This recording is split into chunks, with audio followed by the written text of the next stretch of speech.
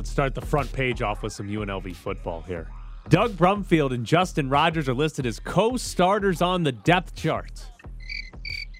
So Marcus Arroyo still has not named a starter. They play on Thursday. Does he name a starter before Thursday, Ed? I think this goes down to kickoff and the crystallization of trying to figure out who should take that first series is going to suddenly come to Arroyo, who's standing on the field, and he'll know what to do, and it'll all be crystallized, and we're going to get Doug Brumfield on the first series. But does he count as the starter just because he takes the first snap, even if Justin Rogers immediately plays the second series of the game? Well, I think you do on the stat sheet. I mean, I think it says G for games 1, S for games 1. So he would be the starter officially. Who do you think? I think it's Brumfield. And here's the thing. Obviously, we don't really know because other than warm-ups, you can't watch practice. So I don't know who the starter's going to be, but if you had to guess, who would you go with? Yeah, I think Brumfield takes the first snap. Now, here's what's interesting. Last year, UNLV's first game of the season, the first ever depth chart for Marcus Arroyo, if you can remember, had Justin Rogers, Max Gillum, and Kenyon Oblad all listed as co-starters. So last year they had 3 co-starters going into game 1. This year they're down to 2. That is massive progress from Marcus Arroyo. I glanced quickly at the depth chart. Is Martell even listed? No, he is not on the depth chart. Cameron Friel is the third-string quarterback. There is not a fourth-string quarterback listed. So Tate Martell is not listed on UNLV's depth chart. Interesting, no? Well, I haven't thought he's going to play until later in the season at best. So, okay. Yeah, I mean, listen, if Doug Brumfield or Justin Rogers or Cameron Friel plays and one of them is very good, then I don't think Tate Martell plays at all this season. But more than likely, I think we're going to see those 3 guys, or at least 2 of those guys, and they're not going to be good enough to really take the job, and we'll see Tate Martell eventually, just not yet. I can't tell you that. So the New York Mets had a fun night. Javi Baez. Love Javi. Okay, so apparently the Mets have started doing a celebration when they get a big hit or something, where they start doing a thumbs down. And when asked about it, Javi Baez said, to let the fans know, when we don't get success, we're going to get booed. So they are going to get booed when we have success. It's a good thing Javi doesn't play in a city with fans that react to things in any sort of way. So this is, I'm sorry. I mean, I think people think, some people think this is great. It might be great, but obviously he's never winning the battle. So I know Sandy Alderson had some great quotes yesterday about how great their fan base is and all of that. The Mets? Which I think at that point you have to save. You're trying to save it, but he can't win the battle. It's funny that he's doing it, that he's giving the thumbs down. I think that's pretty funny. But again, it's New York Mets fans, so good luck to you on that one. From Sandy Alderson, the Mets president, from his statement. Mets fans are loyal, passionate, knowledgeable, and more than willing to express themselves. We love them for every one of these qualities. They'll express themselves all right. The Mets had to put out a statement because one of their players is giving a thumbs down to the fans. Because he's tired of being booed. Because they suck. What a collapse. They were in Epic first place. collapse. Yeah, they were in first place in the division, and I think at one point they were the only team over 500 in their division. Yeah. It was like, oh, the NL East is terrible. The Mets don't even have to score a run, and they'll win the division. And now they're under 500, and their playoff odds, they're under 20% to make the playoffs now. It's them and the Padres, unbelievable collapse from those two teams, and now, but we haven't gotten Fernando Tatis booing the Padres fans yet. That hasn't happened. No. Fernando and his 330 mil is probably going to. When you introduce Fernando at that press conference, say this is a statute contract. He's going to wait around before he starts booing the people who are paying his salary. I don't think even the Padres fans are big enough bleeps to boo Fernando Tatis. No, I mean, where the Mets fans, they might boo DeGrom. I mean, how can that be true when 90% of the Padre fans are Dodger fans? I don't care. Or at least that's what At least that's how it looks at games. You had the dismount. Isaiah McKenzie got vaccinated after getting fined for not wearing his mask. So Isaiah McKenzie is a Buffalo Bill wide receiver. He and Cole Beasley were both fined last week for not wearing their masks inside the facility. McKenzie got hit with a $14,000 fine. And after that, he decided to go get the shot, go get vaccinated so that he will not have to wear a mask and therefore can't be fined for violating the COVID protocols that unvaccinated players are under. So we kind of have the first instance of an NFL player who was not getting the vaccine and, oh crap, these penalties kind of suck. I better go get the vaccine now. What if this was Cole Beasley and him like, we're going to make a pact, buddy. High five. We're in this together. And then like 2 days later, it's like, well, what the hell happened with you, Isaiah? Like Cole Beasley now out in the island by himself. It's like, no, you're supposed to be with me.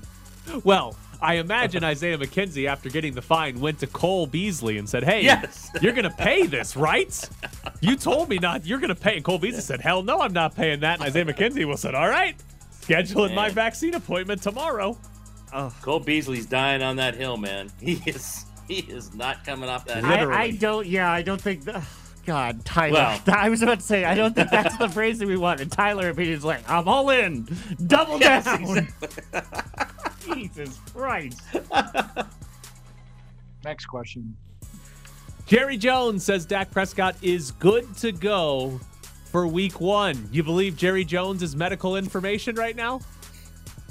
Information? Have you watched Hard Knocks? He's probably examining them. It's like, Dak, come on in the room with me. I've got to check everything out.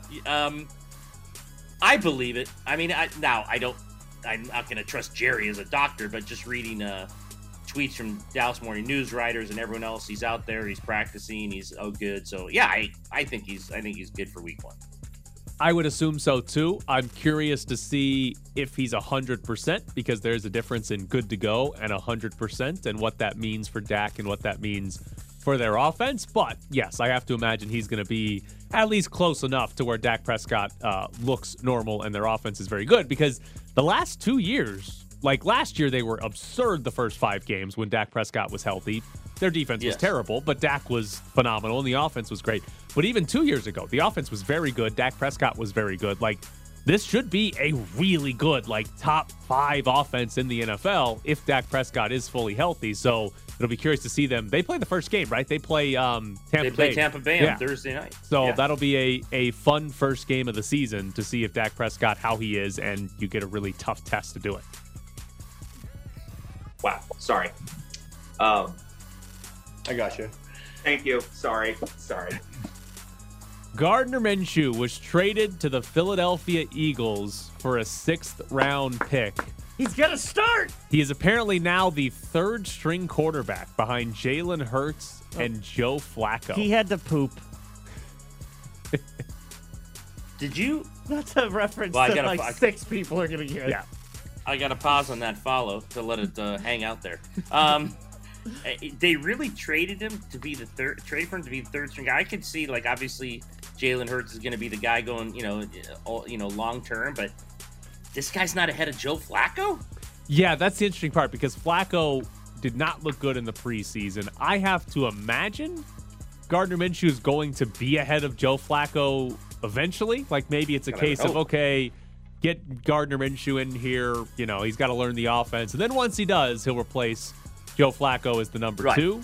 Because, Flacco, like, Gardner Minshew is better than Joe Flacco. So I have to imagine that's going to be the case. But I don't know. At the time, if you're the Eagles right now, I guess are you just basically trying to have as many options as possible to where, if Jalen Hurts doesn't work out, we've got to have something competent to go to? They're going to be so bad, I would just tell Jalen Hurts, here we go. Let's go. I mean, they're going to be so bad. I mean, you're talking Houston, Detroit, and I think Philly might be next in terms of the worst teams in the league. So wouldn't you just say, hey, we drafted him, we like him, let's go? I mean, I would make Gardner Minshew number 2. I wouldn't make Flacco number 2, but I would just say Jalen Hurts is, play him like you did Aikman the first year when Aikman went 1-15 or whatever it was. If he's the guy, play him and hope he doesn't get hurt. Well, I mean, that's going to be the problem, though. Like, didn't Aikman get concussed and it sort of shortened his career? But not just the first year, because I've read, like, books on Aikman where he's like, I stopped counting at 9. I have no idea how many concussions I have. Now, that was his whole career, but I think of 9, 8 were the first year. Gardner Minshew, your starting fantasy quarterback, week 6. That's crafty wording right there. I give you credit. Nebraska lost to Illinois 30-22. That was a really good game to open the season. I think Jared was just deprived of football for so long that he thought that was a good game. It was better than any preseason game I have watched. That was one of the worst played football games I think I've ever seen, and I've watched UNLV for the last 5 years. Nebraska literally, the guy fielded a punt running into his own end zone and then tried to throw the ball forward to avoid a safety, which did not work, and that was like not the worst play of the game for Nebraska. No, so, I was... Okay, go ahead, Ed. Well, no, I was sitting in the airport begging the guy in the restaurant, please turn on UCLA Hawaii. It's 28-0. It's better than what I'm watching. I mean, it was bad. Scotty Frost with what's been going on with that guy. I mean, he's walking off the field. I'm like, how long are we going to see that guy? I cannot imagine he finishes the season because here's the thing with Nebraska. They've had Adrian Martinez as their quarterback during the Scott Frost era. He is a senior this year. It's like his third year starting. He's awful. Like, he's genuinely a bad quarterback in college football. Genuinely bad. And yet he's still starting for this team. It's amazing. Like, do they not have a competent backup to go in there? Because there was a sequence at the end of the first half where Nebraska has the ball. I think the game was still tied 9-9. They have the ball in the final 2 minutes. The first play is like, it's a well-designed crossing route for a tight end who is wide open. If Adrian Martinez puts the throw on the money, it's a 30-yard gain at the worst. It's a 70-yard touchdown at the best if the tight end can make the safety miss, right? Adrian Martinez missed him by like 10 yards. Like, it was like all he had to do was put a little air under it. The tight end could have run it down anywhere.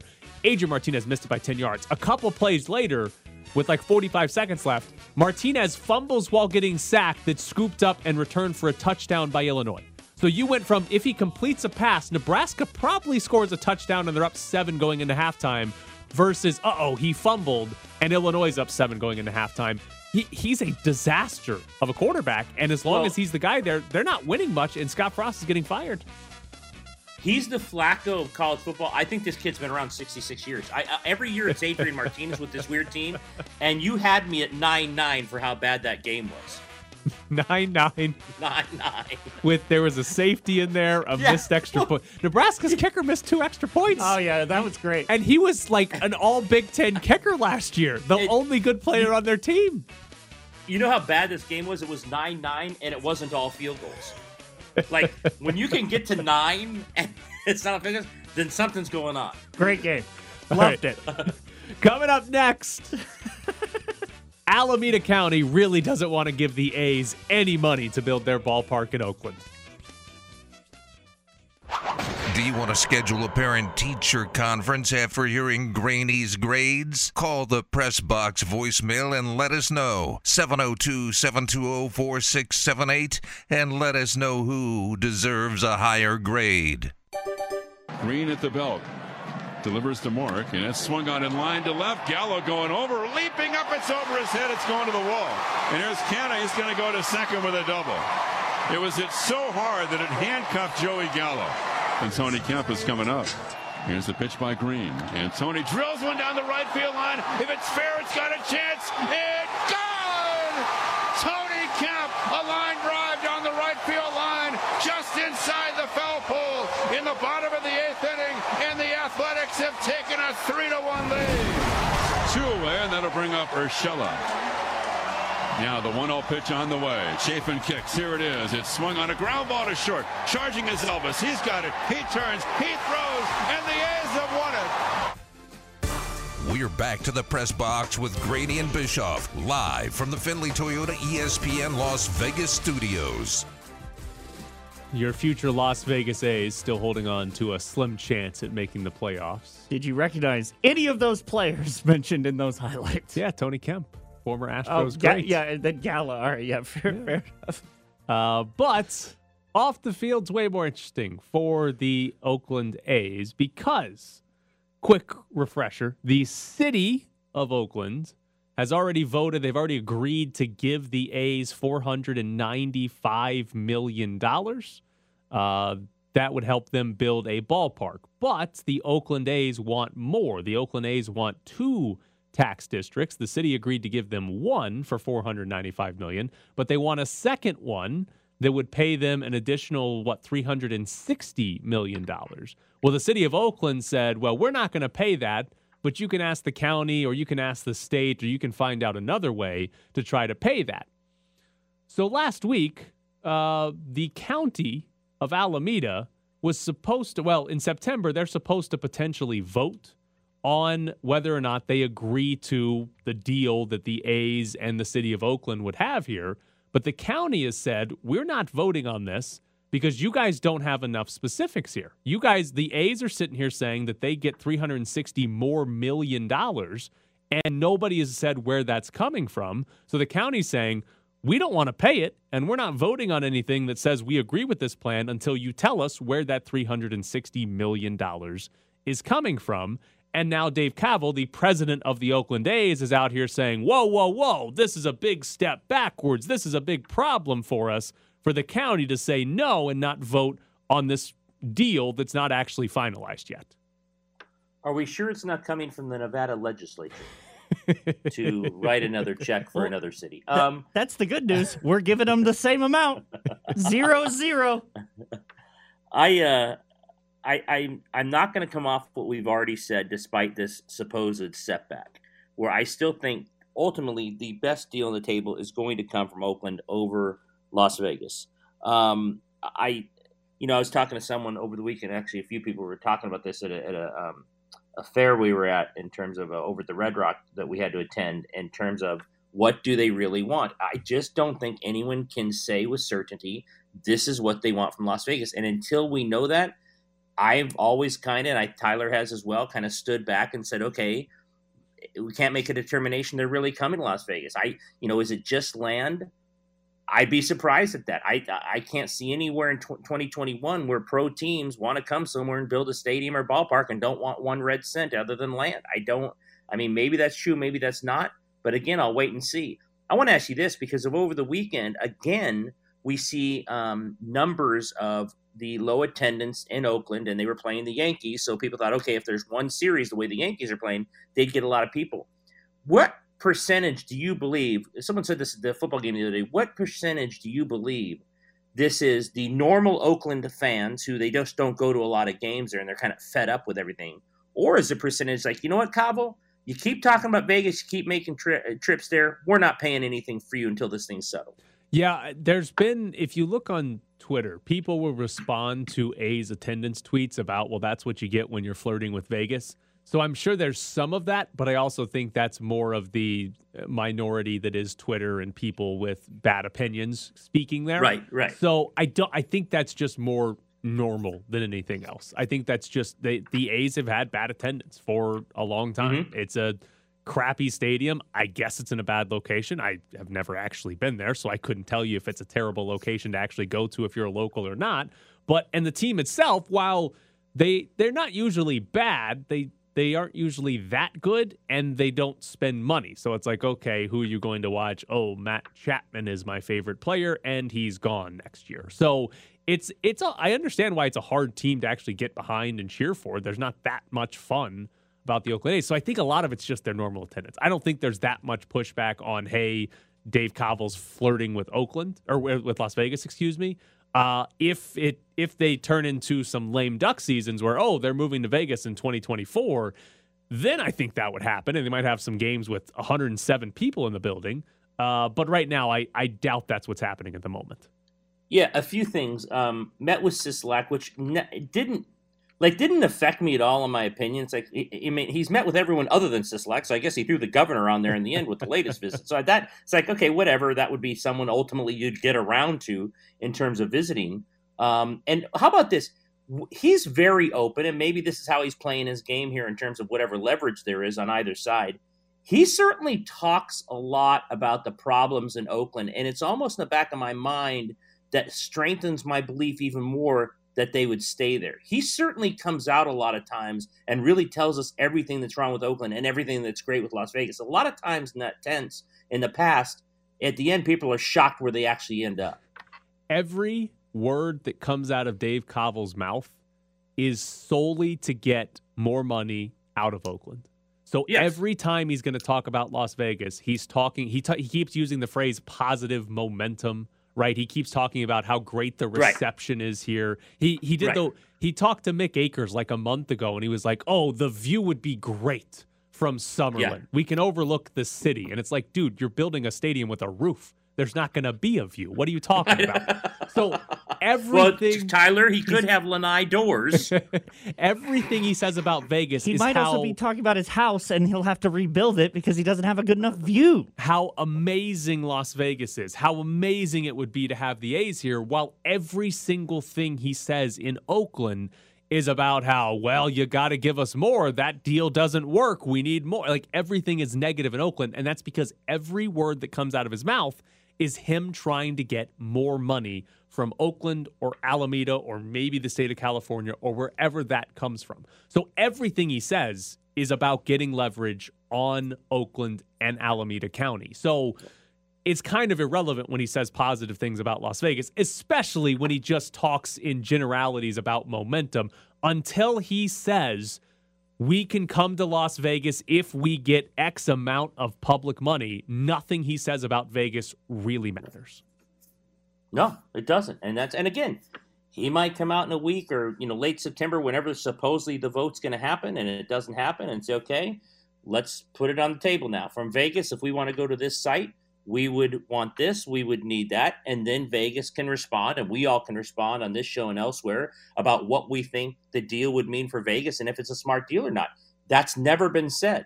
So I know you're in the same boat. I'm just going to wait. I'm going to wait and see when Dave Kaval or Fisher or whoever has some kind of statement saying we're coming to Las Vegas if this happens, and then we can respond and say, boy, what a horrible deal. Or you know what?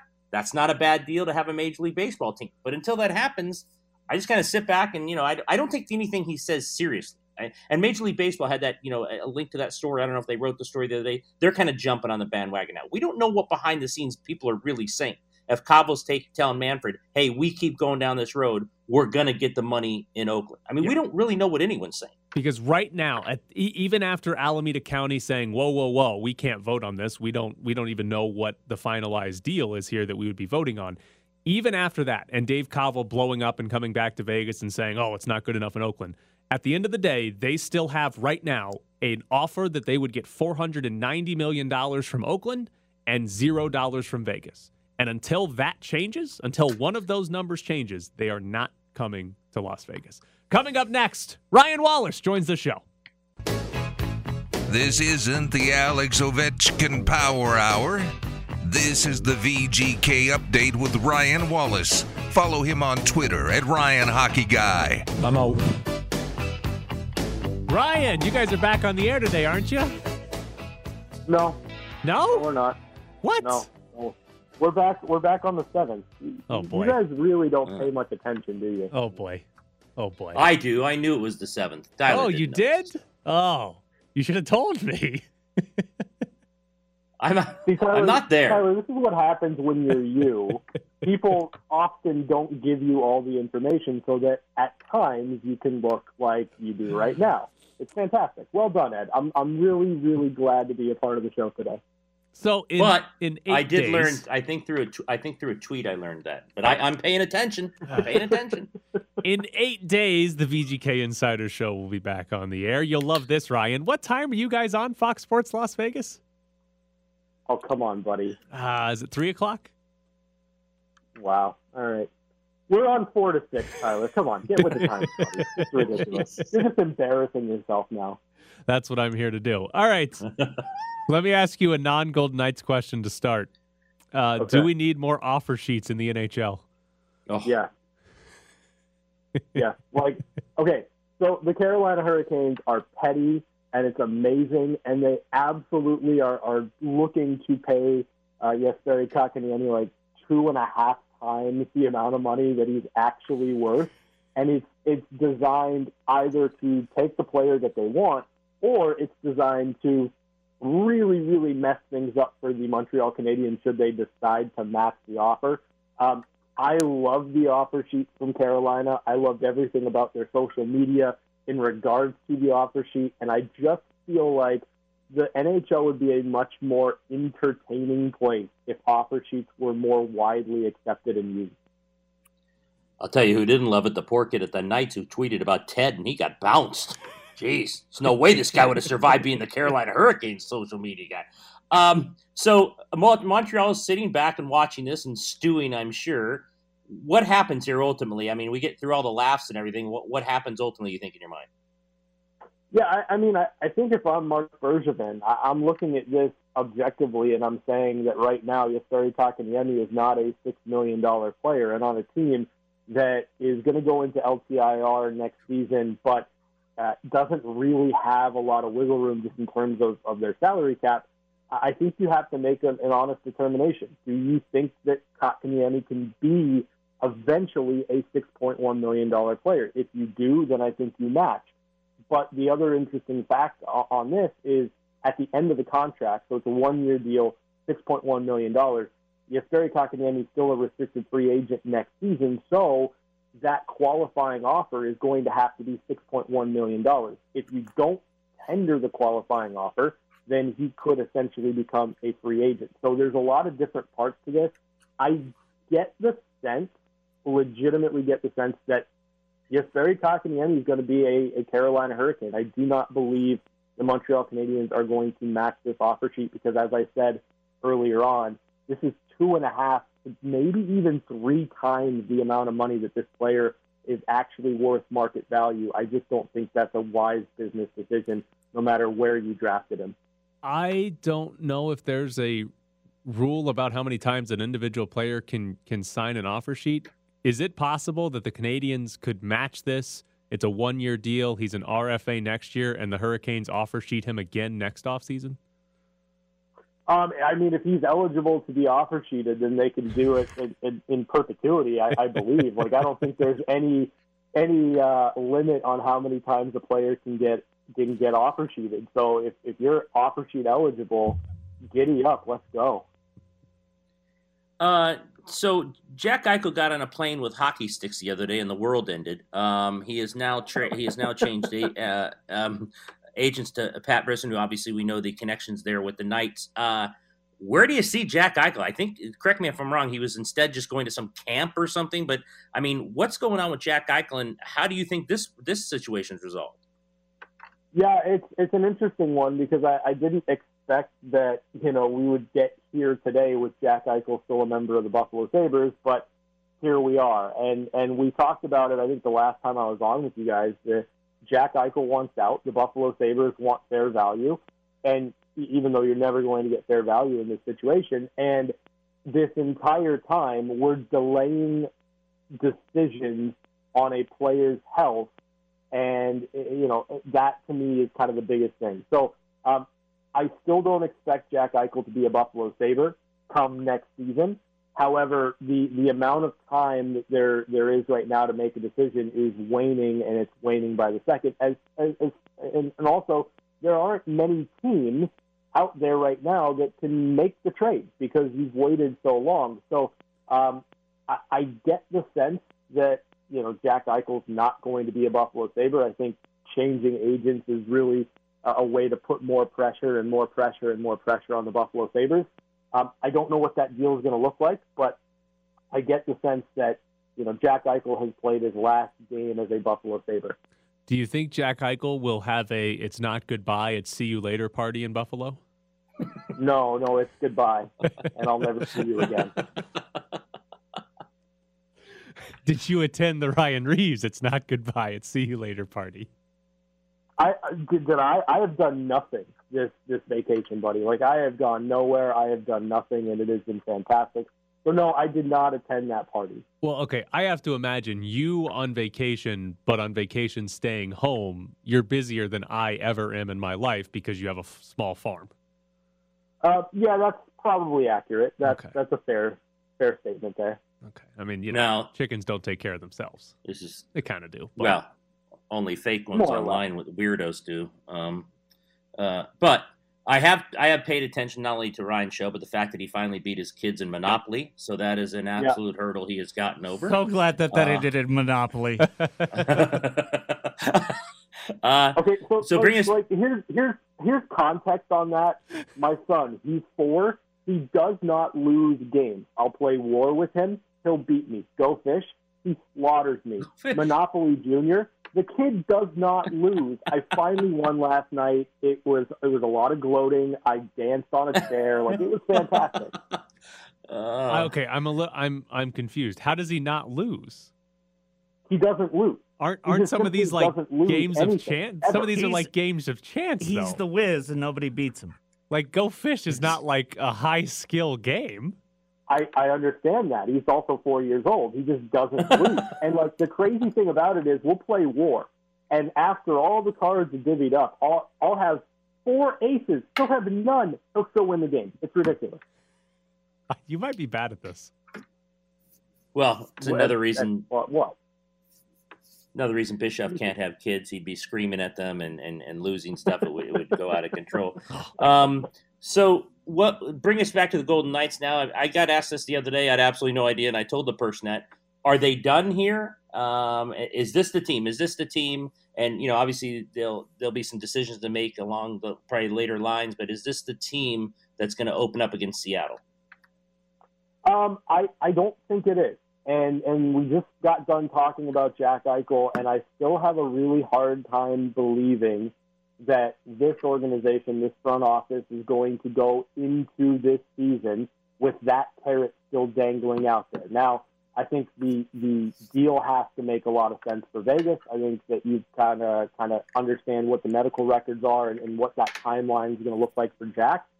But I still think the fact that Jack Eichel has not been traded, and we know there are teams that like to make that big swing, the Golden Knights being one of them, I just can't talk myself out of a situation where the Golden Knights don't take a shot at it if it's there and if the deal makes sense. So unless Jack Eichel's on the team, then yes, this is the team that's going to go into the season. I don't think there's going to be a trade for anybody else. I think that it's right now this team or somewhat this team with Jack Eichel in the fold. You say a deal would have to make sense for Vegas. What do you think makes sense if you're trading for Jack Eichel? I mean, I think that you want to try to get that deal done with picks, and you want to get it done with prospects as best you can. You're probably going to need a serviceable NHL player, but when you look at the timeline for Buffalo, this is a team that's, going to be 3 to 4 years out before they're really, really a team that's kind of turning a corner. So you're looking at like a Peyton Krebs or even a Brendan Brisson, which would complicate things, obviously, in terms of a deal. But my point being, if you're the Buffalo Sabres, you're not looking for, say, like a Riley Smith or a Jonathan Marchessault, simply because those players right now, they might help you in the short term, but they're really not going to help you once you turn the corner and you become a good organization, a good team, a good franchise. So, I think for the Golden Knights, you can part with a Peyton Krebs. You can part with one of your prospects, and you can give first-round picks because they're going to be late rounds anyway. The point is you don't want to do this for Shea Theodore. You don't want to do this for Alex Tuch. You want to try to keep those two players if you can for Vegas. And if you can find a way to make that work, you get that deal done. I assume the answer is yes, but if this is the team and there is no Eichel, can they win the Cup?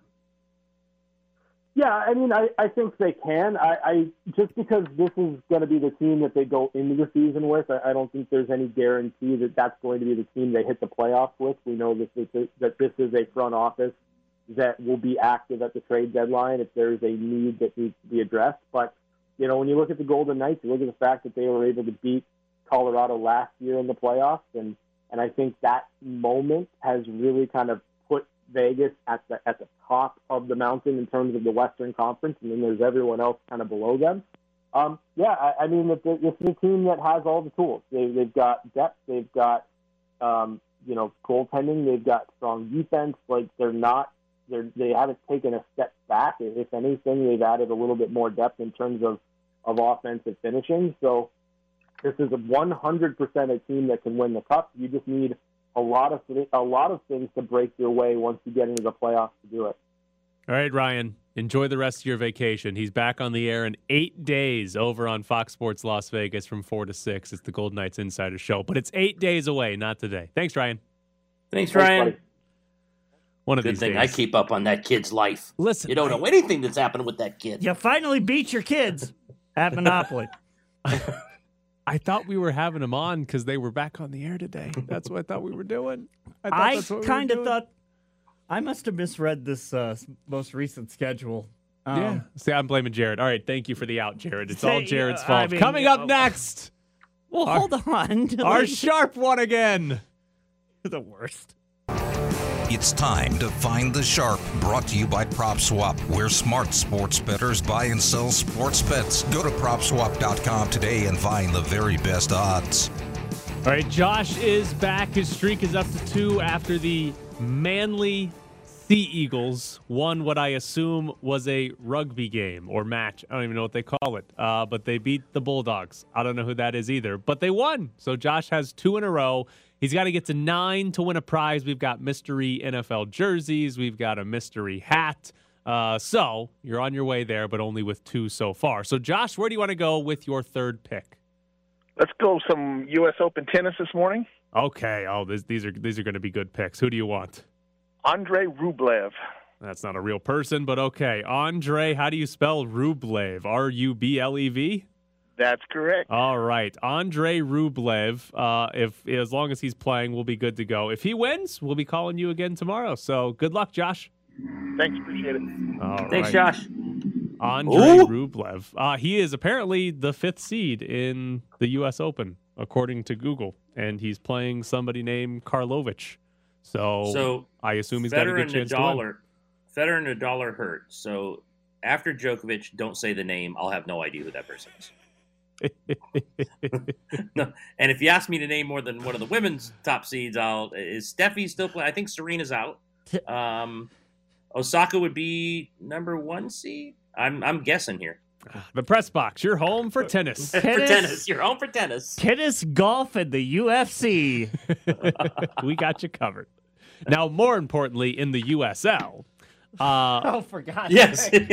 Yes. More importantly than the U.S. Open Tennis Championships, let's head to the USL. Now, first, I do want to give you guys my extreme disappointment because Lights FC lost again over the weekend to LA Galaxy 2. They lost 3-2. Lights actually tied the game 2-2 in the 89th minute and then gave up a goal in stoppage time to lose 3-2 because I believe it is now 5 of their last 6 losses. They have given up a game-winning goal in the final 20 minutes of the game. They've been tied at the 70th minute only to give up a game-winning goal at some point in that last 20 minutes. At least they did it in the 90th minute, not the 97th minute. Because I'm fairly certain they've lost games in the 112th minute or something weird like that. So, yeah, they're in last place in the division. They are 7 points out of a playoff spot, but they've played 2 more games than the team currently in 4th place. So the other team has games in hand, and they're 7 points back, and there's 3 other teams between them and the last playoff spot. It's pretty much over for Lights. So what FC. are you saying? They're not making the playoffs for the 4th straight season. It does not matter what they do, whether it's Chalice or Eric Winalda or a random interim or they partner with LAFC. They do not make the playoffs. But what's more fun, I think we have figured out what our promotion is going to be for Lights FC. Tequila Shots is the favorite right now. Our show alcoholic, Jared. Ooh. Yes. He gets credit for coming up with this because I don't remember what you were Googling, but you found out that the world record for most tequila shots taken at one time is only 1,300, 1,400 or something like that. So we just need 1,500 people and we'll break the record for most tequila shots taken at one time, which is a promotion that it's the favorite right now. Hasn't been finalized, but there's a good chance this is our promotion. This is super on brand because at the very least, then you might have to watch a second half of the Lights playing soccer. I will take one shot. Jared will take 400 or 1,499. I really don't do well on tequila. Actually, Tyler and I are going to take a half a shot each, and you're going to think there's the best part would maybe be if we can do. I'm quickly. willing to sacrifice for the team, but someone's got to keep track of where my pants are. The best part maybe to enter, with the alcohol getting Starkus involved, we could take the shots and then play dodgeball. And that would end, and then vomit on the field, and it's just like every other promotion. As long as we ruin the pitch, it'll probably improve the field at Casper if we threw up on it. So, this is also a great opportunity for Starkus to get a little pub in there. It's possible. You can have some kind of sponsor. It's possible. Absolutely. I don't know what Starkus needs to do, but it's possible. So, what this would be 1,500 different people, not just Jared taking all the shots. Oh. It would be 1,500 different people taking a shot at the same time, and conceivably more. I mean, their attendance is over 1,500, so it's conceivably you could get more than 1,500, but 1,500 people taking a shot at the same time. Halftime, I don't know if we get 1,500 people on the field or what happens here, but everyone that shows up, you get one free tequila shot. Take it on the field, break a world record. That's dangerous. Not much of a drinker at all. If I take that shot, I might be yelling out chants I'm not supposed to. Oh, boy. Ed's going to be... Oh, boy. Ed's going to get Cassie on the phone and go, Ed, what's the chant? I don't know the chant. My phone's broken. The Irish guy being ejected for the chant. It's like, that's not worth it.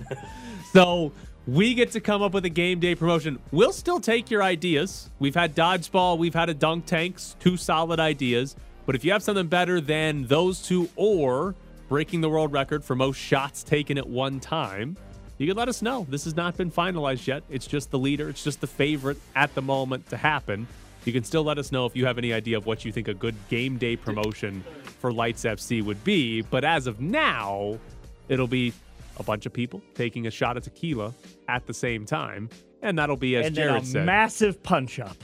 Well, do I have to wear a soccer jersey to do this? No. Okay. Why not? You don't want to wear a soccer jersey? Come on, Ed. We can get you in one jersey. No jersey guy. Our logo's on the training top.